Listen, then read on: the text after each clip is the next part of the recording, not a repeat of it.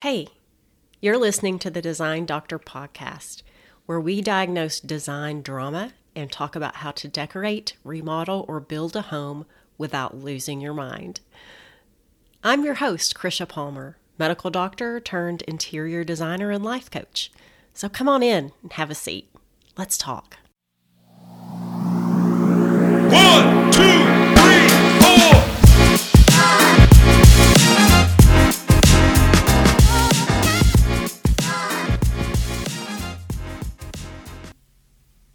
Are you a rule follower or are you a rebel?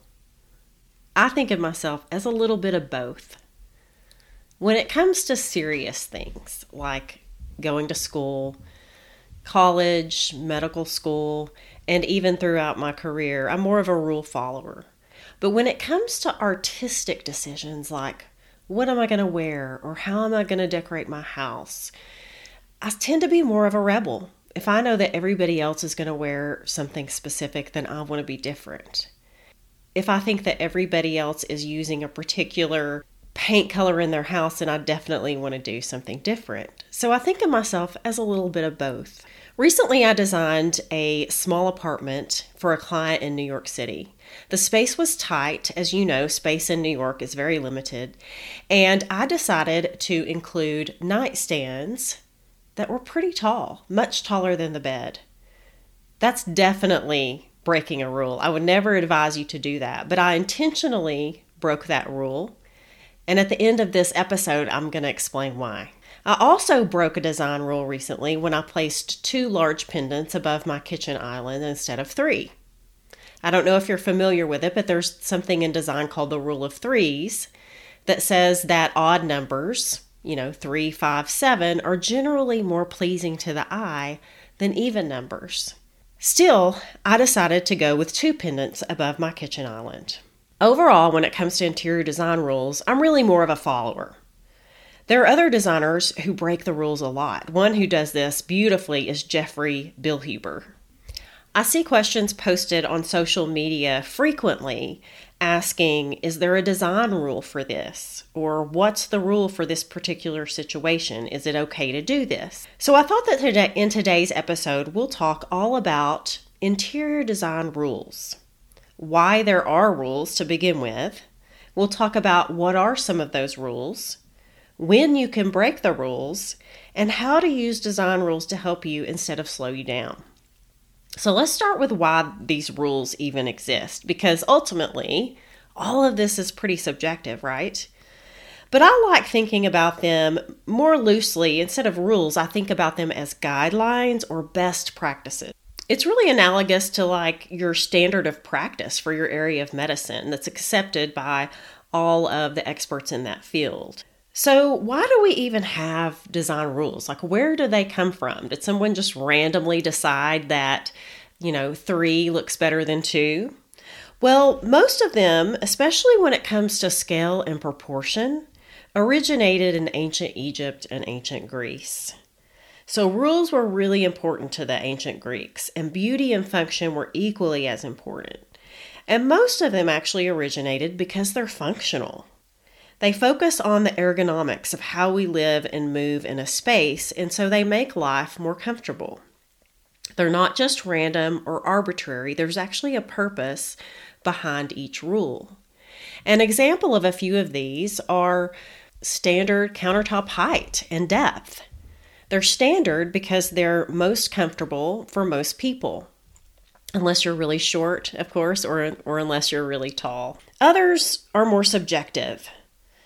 But for a novice, someone that's new at decorating, they can make the decorating process a lot easier, and they're really there to guide and help you. More subjective examples would be the rule of threes that I mentioned before, the rule that all rooms should be balanced in some way, or that less is more. These more subjective rules are really based on what we call the elements and principles of design. If you've studied art, the elements and principles of design and art are essentially the same. There's a lot of overlap there. So it's based on what most people view as most aesthetically pleasing, and that can actually influence how you feel in a space. So I want to point out the difference between an interior design rule and an interior design trend.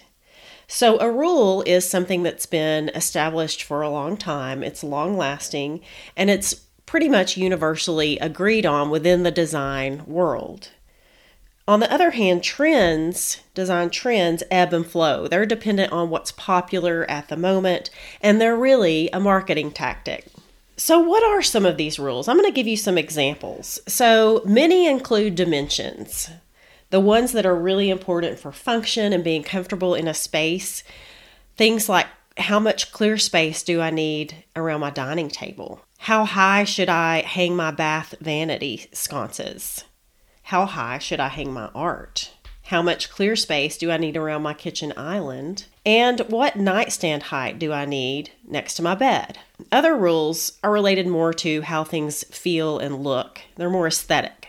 So the rule of threes, of course, odd numbers look better than even numbers. You always need at least one bathtub in the house. Every room should be balanced. And just the concept that less is more. These are just a few examples. There are many, many, many more. But I wanted to mention them, and I want to move on to when you can break the rules, because we know these rules exist. We know that they've been around for a long time, and we know that they have a purpose. So when can you break them? Well, Billy Baldwin, who was a very renowned designer, said the first rule of decoration is that you can break almost all the rules. And that's true. You can break any rule you want, because ultimately all of this is subjective, right? But one thing to consider is that he was a very experienced, very prominent designer. So my recommendation is you can start breaking the rules once you've mastered them. Or if you're somebody that's extremely gifted naturally in design and decorating, go ahead and try it. But you don't want to break a rule just to break a rule. There needs to be a rationale. There needs to be a reason behind it. Josh Steimel said, if you break a rule, break it on purpose.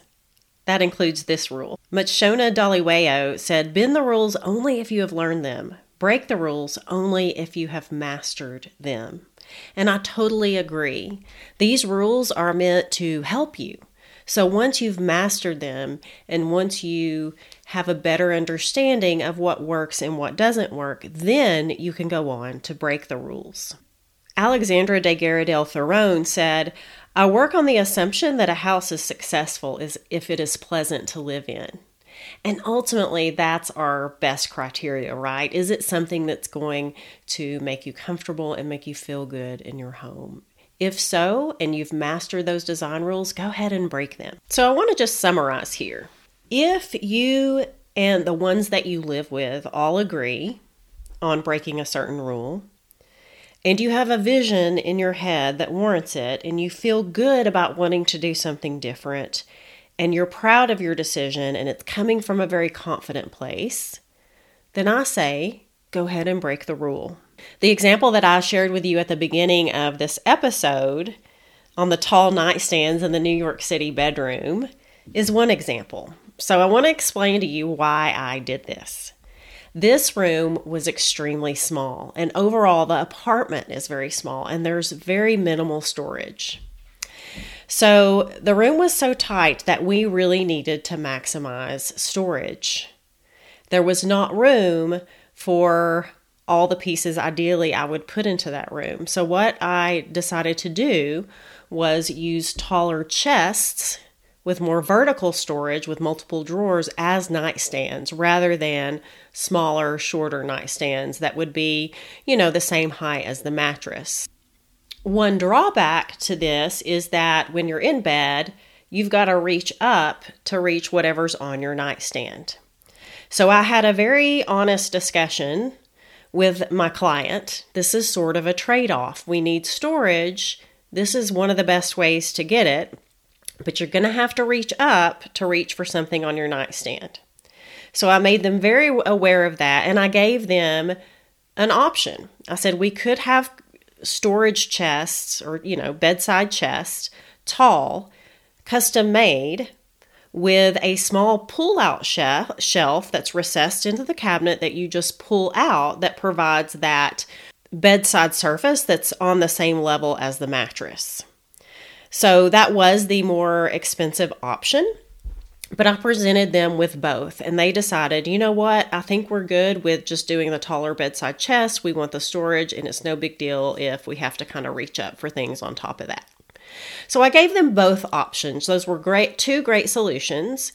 So in that case, I intentionally and thoughtfully broke that rule. So if you're considering breaking a design rule, just really think, what's your rationale behind that decision? Are you confident in it? Is it going to make life more comfortable for you and the people that you live with? And if so, then go ahead and break the rule. So let's talk about another scenario. If you're trying to decide whether to break a rule and it's not necessarily ideal for the people who are going to be using the space or your family, maybe it's not going to be as comfortable, but you're wanting to do it because it's going to save money, and that's the primary reason, and you kind of feel bad about doing it and you're kind of dreading it, and it's not necessarily a part of your vision, but you feel like there's not another option, then I would definitely kind of put things on hold and really reconsider breaking that rule. An example of this would be in that New York City apartment that I was designing. If there had been plenty of room there, let's just say the room was bigger, but these particular nightstands were on sale and we wanted a cheaper option and we thought, oh, we'll just make them work even though they're tall. That's a situation where I would not make that decision. I would not base my choice on that.